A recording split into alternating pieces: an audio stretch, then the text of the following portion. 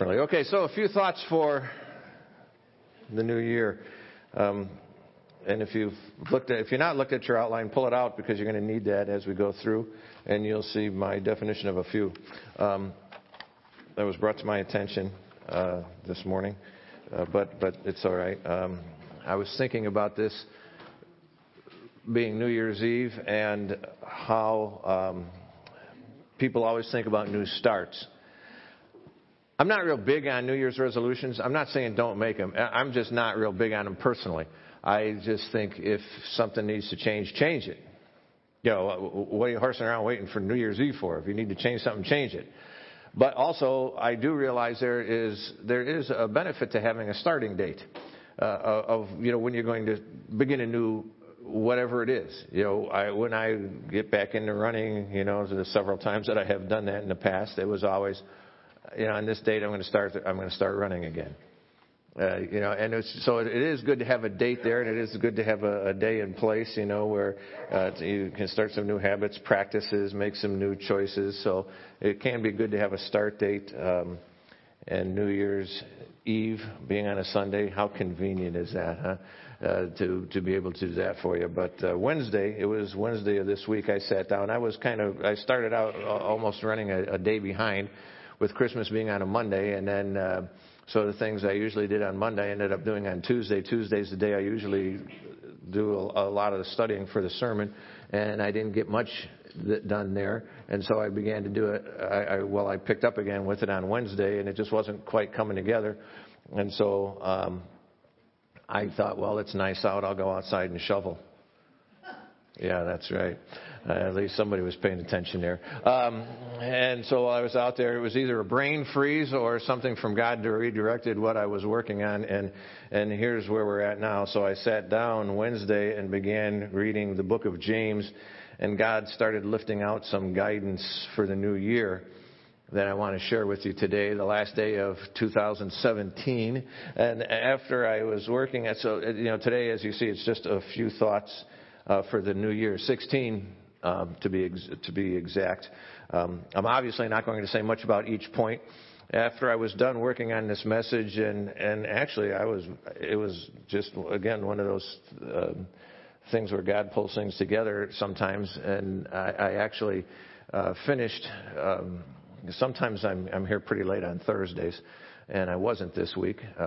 I got out of here about 6:30 in the evening, which Chad texted me later in the evening. He said, "You pulling an all-nighter?" Because Thursday is usually the night that those things tend to happen for me. But I thought, well, what did I preach on last year? And last year I looked, and last year I gave you 15 things. I don't know. It's apparently a habit, but I seem to be heading in the wrong direction number-wise on this. So let's pray, and we're going to jump into this from the book of James. Father, thank you for your word and your truth, and thank you for your love.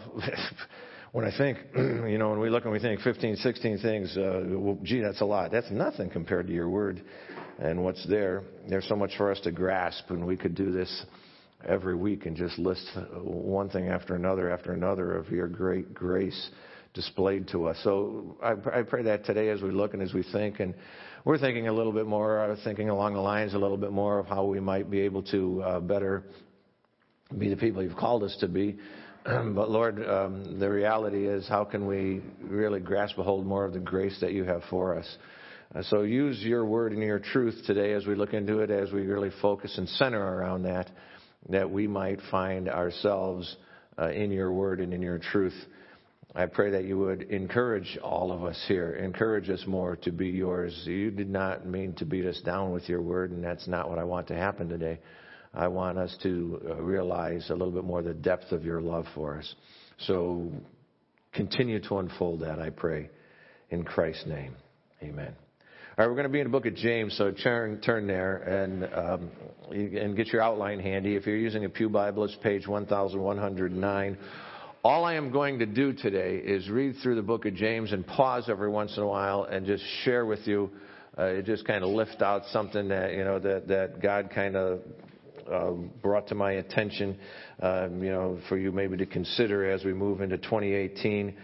I really think the context of the surrounding verses that come before and after, where I pause and tell you, I think they do a much better job, the best commentary of the things we pull out. So let me encourage you, something else here. Don't just fill in the blanks, because you know what, as we read through this, and God's going to pull some things out for you. Write them down. Write them down. Because, this is about you hearing from God today. I hope it is every Sunday, but, it's what it needs to be, about you hearing from God. So if God runs your mind differently, in a different direction than He did mine as I was going through this, great. Write it down on there. So James chapter 1, beginning with verse 1, says, James, a slave of God and of the Lord Jesus Christ, to the 12 tribes in dispersion, greetings. Consider it a great joy, my brothers, whenever you experience various trials, knowing that the testing of your faith produces endurance. But endurance must do its complete work, so that you may be mature and complete, lacking nothing. Now, if any of you lacks wisdom, he should ask God, who gives to all generously without criticizing, and it will be given to him. Okay, here's our first pause and the first blank in your outline there. That as you go into the new year, regularly ask God for wisdom. Regularly ask Him for wisdom. Too often we overlook this point, and we try our own ideas first, and sometimes second, and sometimes third, when it says, if any of you lack wisdom, it does not mean if any of you lack ideas. It doesn't mean if any of you lack opinions. We don't. We don't lack ideas. We don't lack opinions. It doesn't say if some of you, if you don't have any thought here, that isn't what it says. It says if you lack wisdom. If any of you lack wisdom. We all have opinions. We all have ideas. Here's the point. Ask God for wisdom. Ask Him for wisdom regularly. Don't let it get by. Verse 6. But let him ask in faith without doubting. For the doubter is like the surging sea, driven and tossed by the wind. That person should not expect to receive anything from the Lord. An indecisive man is unstable in all his ways. The brother of humble circumstances should boast in his exaltation, but the one who is rich should boast in his humiliation, because he will pass away like the flower of the field. For the sun rises with its scorching heat and dries up the grass. Its flowers fall off, and its beautiful appearance is destroyed. In the same way, the rich man will wither away while pursuing his activities. A man who endures trials is blessed, because when he passes the test, he will receive the crown of life that God has promised to those who love Him. No one undergoing a trial should say, I am being tempted by God. For God is not tempted by evil, and He Himself does not tempt anyone. But each person is tempted when he is drawn away and enticed by his own evil desires. Then, after desire has conceived, it gives birth to sin. And when sin is fully grown, it gives birth to death. Don't be deceived, my dearly loved brothers. Every generous act and every perfect gift is from above, coming down from the Father of lights. With Him there is no variation or shadow cast by turning. In His own choice, He gave us new birth by the message of truth, so that we would be the first fruits of His creatures. My dearly loved brothers, understand this. Everyone must be quick to hear, slow to speak, and we're going to pause there in the middle of a verse. Because here's, listen more than you share your own thoughts. Too often we quit listening because we think of something we want to say. And then when we think of something we want to say, we don't listen anymore. We are simply waiting for a pause so that we can share our thoughts. Listen more. It says everyone must be quick to hear. Quick to hear. And He says slow to speak. We usually get that flipped around. We're quick to speak, slow to hear. Have you ever found yourself speaking, and then as you're saying it, you find yourself thinking, that's not really what I believe.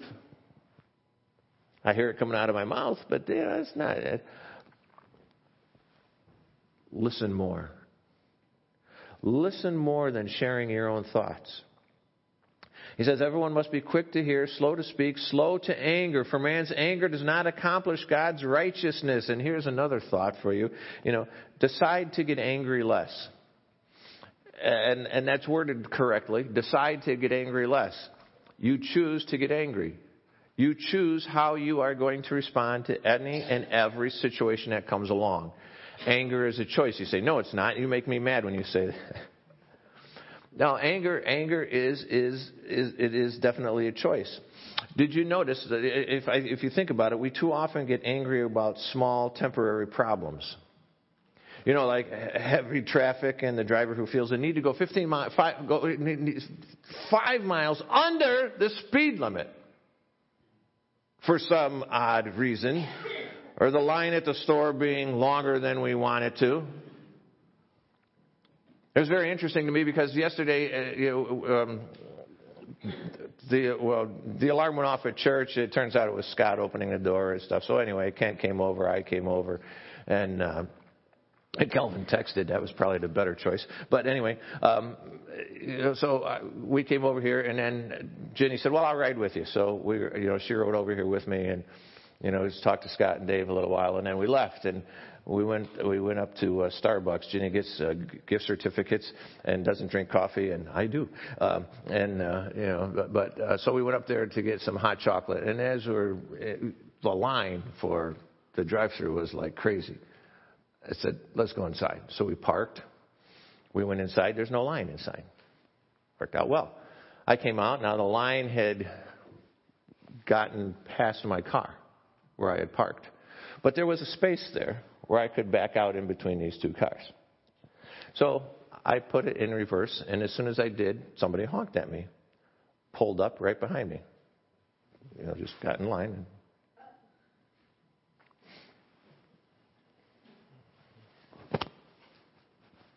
I was irritated. They weren't going anywhere. They were just sitting there. Where I had enough room to back out. And I looked at Ginny, and I said, I'm really tempted, to go out there and say something like, back up! But I didn't.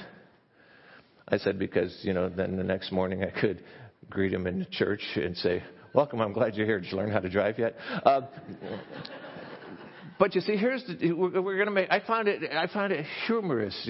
I worked on the sermon. I put this thing in there, and then God blocks me in this part. Well, God blocked me in the parking place there. This ignorant woman who wanted to. Anyway, but we make a choice.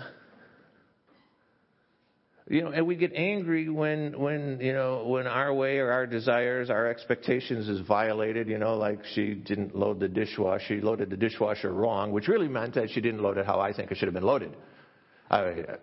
Isn't that what it means? Or our friend arrives 10 minutes later than we had agreed to meet. In any situation, we have a choice as to how we will respond.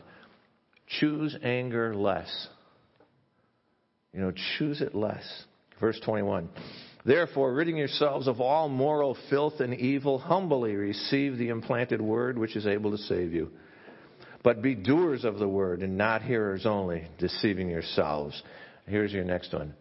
Choose to live God's word more often and in more places. Choose to live it more. We already know more of what God says than we are currently living. So I'm not trying to frustrate you more. All I'm telling you to do is begin living more of what you already know. Just begin living out some of those things more often and in more places. Verse 23. Because if anyone is a hearer of the word and not a doer, he is like a man looking at his own face in the mirror. For he looks at himself, goes away, and immediately forgets what kind of man he was. But the one who looks intently into the perfect law of freedom and perseveres in it, and is not a forgetful hearer, but who does good works, this person will be blessed by what he does. If anyone thinks he is religious without controlling his tongue, then his religion is useless, and he deceives himself. Pure and undefiled religion before God our Father is this: to look after orphans and widows in their distress, and to keep oneself unstained by the world. Now here's a thought for you. Actually help others regularly. This, particularly those who can't make it on their own. When he's talking here about widows and orphans in distress, those in their society in particular, there were no government programs to step in and help. There were no, so begin, helping people, those that, that particularly those who can't make it on their own. Now, the verse to me, these verses indicate a knowledge of the person's situation, not simply giving money, to one of the panhandlers on the corner. Now, certainly I'm not saying you shouldn't do that, but I think, you can more wisely use those funds in with people that you actually know their situation and you actually know some of the problems. You see, the problem is sometimes we might give money to a panhandler we see on the corner and totally ignore the needs of people that we actually know that need help. Help them, actually help them. Don't just think about it. Don't just talk about it. Actually do something and help them. Chapter 2 there. My brothers, do not show favoritism as you hold on to the faith in our glorious Lord Jesus Christ. For example, a man comes into your meeting wearing a gold ring and dressed in fine clothes, and a poor man dressed in dirty clothes also comes in. If you look with favor on the man wearing the fine clothes and say, sit here in a good place, and yet you say to the poor man, stand over there, or sit on the floor by my footstool? Haven't you discriminated among yourselves and become judges with evil thoughts? Listen, my dear brothers, didn't God choose the poor in this world to be rich in faith and heirs of the kingdom that he has promised to those who love him? Yet you dishonor that poor man. Don't the rich oppress you and drag you into the courts? Don't they blaspheme the noble name by that was pronounced over you at your baptism? Indeed, if you keep the royal law prescribed in Scripture, love your neighbor as yourself, you are doing well. Here's a thought from there. Treat everyone with the respect that you want to be treated with. Don't treat them as their actions deserve. Treat them with the respect that you want to be treated with. Remember, God does not treat us with the actions that our sins deserve. God treats us with love and grace and forgiveness. This is how he treats us. Go out of your way to act with love. That's putting the other person first. That's putting them first. Go out of your way to do that. Respond to others with grace. Respond to them with grace. Forgive often. Forgive completely. When Peter came up to Jesus and he said, how many times must I forgive my brother? 7 times? And Peter thought he was being generous, that he was being, that he was going way beyond what was expected. He said 7 times, and what did Jesus say? No, not 7 times, 70 times 7. Now, he didn't mean that you forgive him 490 times. Because I think if you are keeping track and you say, I forgave him 489 already, there's only one more, and then I'm going to let him have it, you really haven't forgiven him. I think what it means is that you forgive him as often as you need to.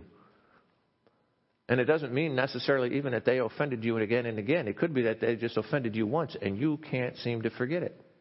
And it comes roaring and screaming back to the front of your mind every once in a while. And what do you need to do? Forgive them. You need to forgive them again. It could be that, you're just in the same situation and stuff, and your anger wells up, not because they've done anything, but you need to forgive them again. You need to treat them with the respect that you want to be treated with. Verse 9 of chapter 2 there. But if you show favoritism, you commit sin and are convicted by the law as transgressors. Whoever keeps the entire law yet fails in one point is guilty of breaking it all. For he who said, do not commit adultery, also said, do not murder.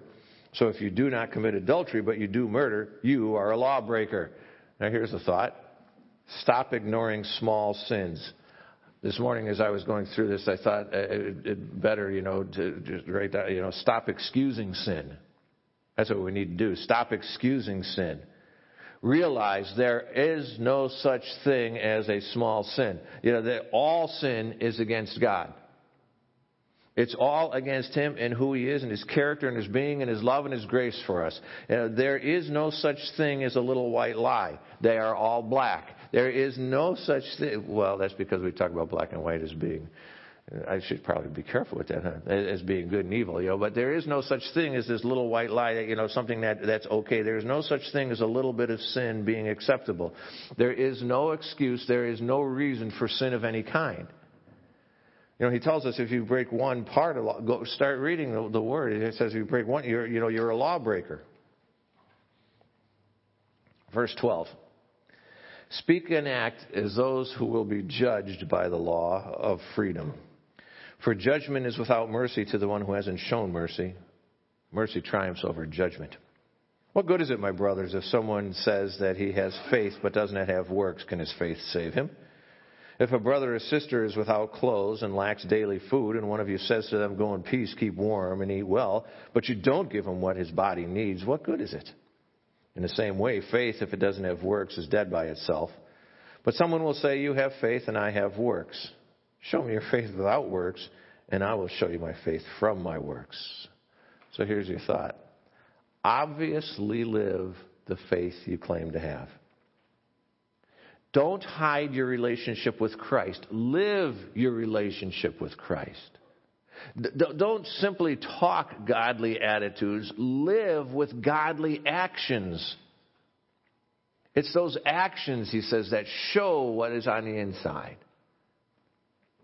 This morning in our Sunday school class, Dean was taking us through where a teacher of the law comes and says, Jesus, what do I need to do to be saved? And Jesus says, and here it is, your paraphrase, dude, just, what do you understand? And he says, the law to be. He says, hey, you gotta love the Lord God with all your heart, soul, mind, strength. And by the way, love your neighbor as yourself. That was the reply. And Jesus says, and he tells us this parable about the Good Samaritan, where the priest and the Levite come by and they see this guy that was beat up and robbed and was left there, and they walked around, and they walked around it. And here comes the Samaritan, people nobody liked, nobody trusted, and he's the one who went over and he helped him. He says, which guy was the neighbor? He says, well, I suppose the one who helped him. I suppose the one who helped him. Jesus said, you need to go and do likewise, because in that time, that's, we talked in Sunday school class, that's one of those nobody sees me moments. And in those moments where nobody saw what was going on, you see the priest and the Levite walked around, and the Samaritan came because what? Because what was in him was lived out. Obviously, live out the faith you claim to have. Verse 19. You believe that God is one? You do well. The demons also believe, and they shudder. Foolish man. Are you willing to learn that faith without works is useless? Wasn't Abraham our father justified by works when he offered Isaac his son on the altar? You see that faith was active together with his works, and by his works faith was perfected. So the scripture was fulfilled that says Abraham believed God, and it was credited to him for righteousness, and he was called God's friend. You see that a man is justified by works and not by faith alone. And in the same way, wasn't Rahab the prostitute justified by works when she received the messengers and sent them out by a different route? For just as the body without the spirit is dead, so also faith without works is dead. Now many should become teachers, my brothers, knowing that we will receive a stricter judgment, for we all stumble in many ways. If anyone does not stumble in what he says, he is a mature man who also is able to control his whole body. Now when we put bits into the mouths of horses to make them obey us, we also guide the whole animal. And consider ships. Though very large and driven by fierce winds, they are guided by a very small rudder wherever the will of the pilot directs. So too, though the tongue is a small part of the body, it boasts great things. Consider how large a forest a small fire ignites. And the tongue is a fire. The tongue, a world of unrighteousness, is placed among the parts of our bodies. It pollutes the whole body, sets the course of life on fire, and is itself set on fire by hell.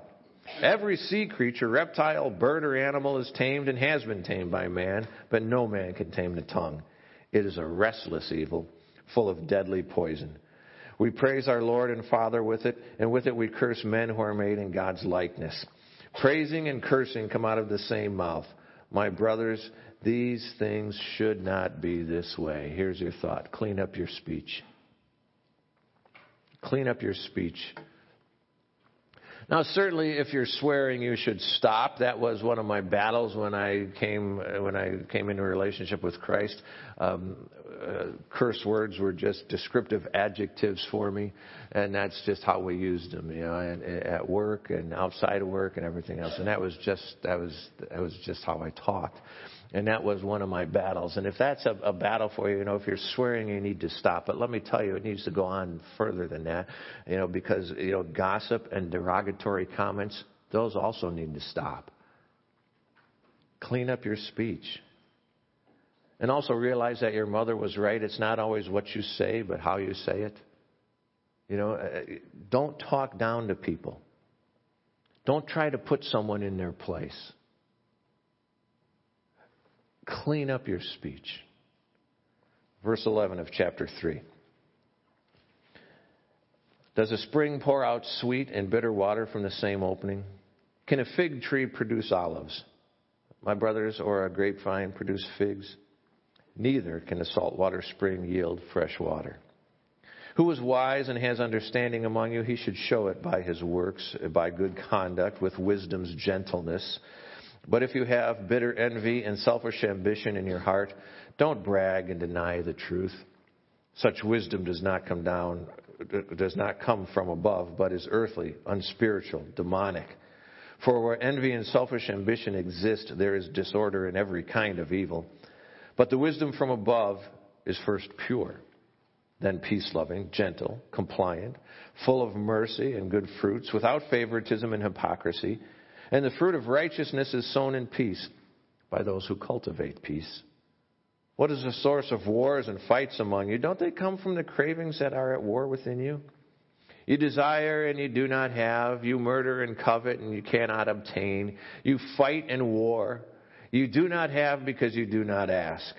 And you ask and you don't receive because you ask with wrong motives, so that you may spend it on your evil desires. Well, you knew this one was probably going to be in there somewhere. Pray more.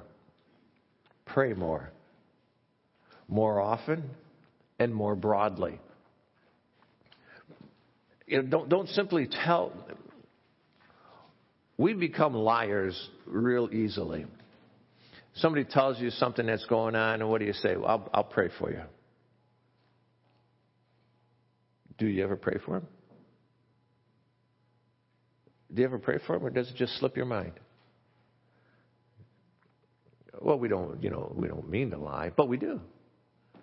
When somebody, what I prefer to do, when somebody tells me something, I don't say, I don't always say I'll pray for them. What I usually say is, let's pray. And we pray. And we pray right now. And we pray right there. Pray more. Pray more often, pray more broadly than you do now. Actually stop, pray for them at the moment. Chapter 4, verse 4. Adulteresses. Don't you know that friendship with the world is hostility toward God? So whoever wants to be the world's friend becomes God's enemy. Or do you think it is without reason that the Scriptures say that the Spirit who lives in us yearns jealously? But He gives greater grace. Therefore, He says, God resists the proud, but gives grace to the humble. Therefore, submit to God, but resist the devil, and he will flee from you. Draw near to God, and He will draw near to you. Cleanse your hands, sinners, and purify your hearts, double-minded people. Here's the thought. Put in the necessary actions to draw close to God. If you're going to draw close to God, that will take time in prayer. If you're going to draw close to Him, that will take time in the Bible.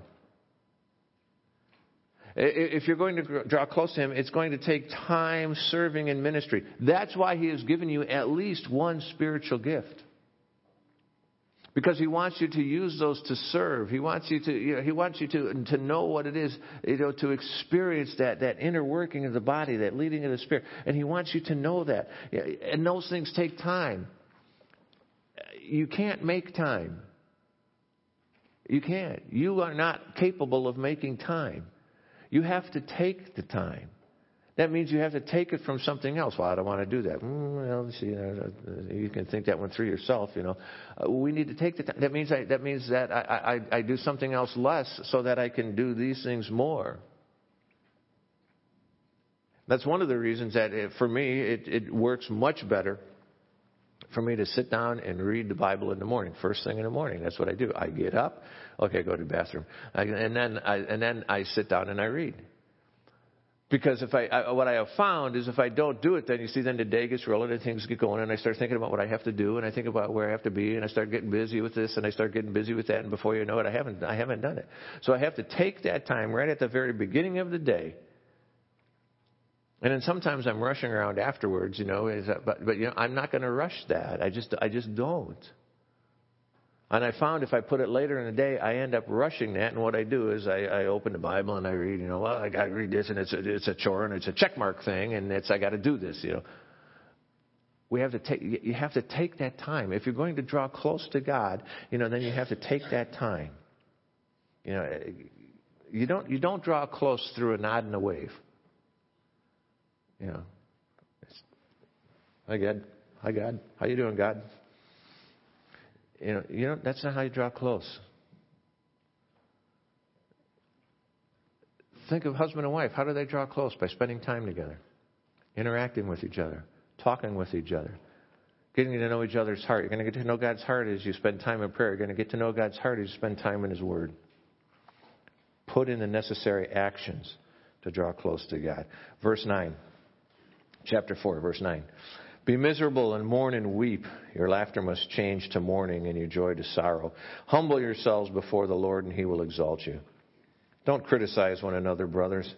He who criticizes a brother or judges his brother criticizes the law and judges the law. But if you judge the law, you're not a doer of the law, but a judge. There is one lawgiver and judge who is able to save and to destroy. But who are you to judge your neighbor? So here's a thought for you. Criticize less people and criticize less often. I would tell you, work to stop criticizing altogether. This includes criticizing people in the privacy of your car, in the privacy of your own home. We're talking about the character that God wants to develop within us. It's an outlook and an attitude change that needs to happen. Not easy, but necessary. Verse 13. Come now, you who say today or tomorrow we will travel. These are the verses actually that pulled me into James, these verses right here. Come now, you who say today or tomorrow we will travel to such and such a city and spend a year there and do business and make a profit. You don't even know what tomorrow will bring, what your life will be. For you are like smoke that appears for a little while, then vanishes. Instead, you should say, if the Lord wills, He will live and do this or that. But as it is, you boast in your arrogance. All such boasting is evil. And here's the thought. Bring all your plans before God. Bring all your plans before God. Well, you say, all my plans? No. Here's how you do it. Only bring the plans before God that you want God to bless.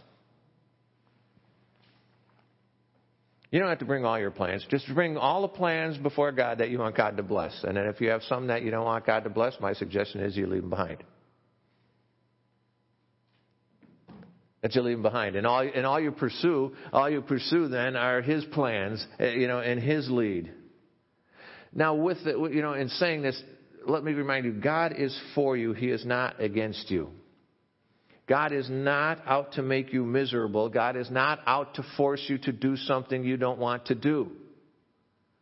He may lead you into some areas and some places where you're a little uncomfortable, a little unsure. And as He does that, I think you will find that, you will find greater joy in some of those places than you knew existed, and that your fear and your unsettledness were really not well founded at all. But He is not out to make you miserable. Verse 17, chapter 4, verse 17. So it is a sin for the person who knows to do what is good and doesn't do it. Write your own application there. Chapter 5. Come now, you rich people, weep and wail over the miseries that are coming on you. Your wealth is ruined and your clothes are moth-eaten. Your silver and gold are corroded, and the corrosion will be a witness against you and will eat your flesh like fire. You stored up treasure in the last days. Look, the pay you withheld from the workers who reaped your field cries out, and the outcry of the harvesters has reached the ears of the Lord of hosts. You have lived in luxury on the land and have indulged yourselves. You have fattened your hearts for the day of slaughter. You have condemned, you have murdered the righteous man, and he does not resist you.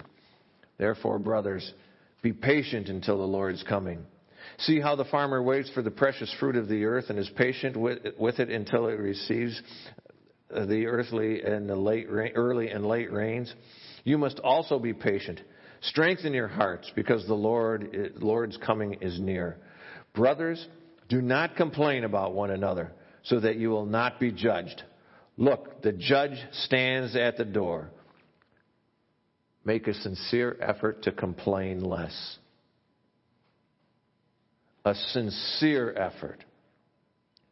Put some effort into complaining less. What you say, everything you say comes across as either positive or negative. You know, what it is that you say about people, what it is you say about the weather, what it is you say about your job, what you say about your day, it all comes across to people as positive or negative. Here's a scary thing for you to try. Go to some people who love you, care about you, and know you, and will be honest enough with you to answer this question. Ask them, am I a complainer? Some of us don't want to ask that question because we already know the answer. We already know the answer. I decided long ago I didn't want my conversations with Ginny only to be me complaining. I need to spread that out more, and I need to apply that more, but complain less. Make that sincere effort to complain less. Verse 10.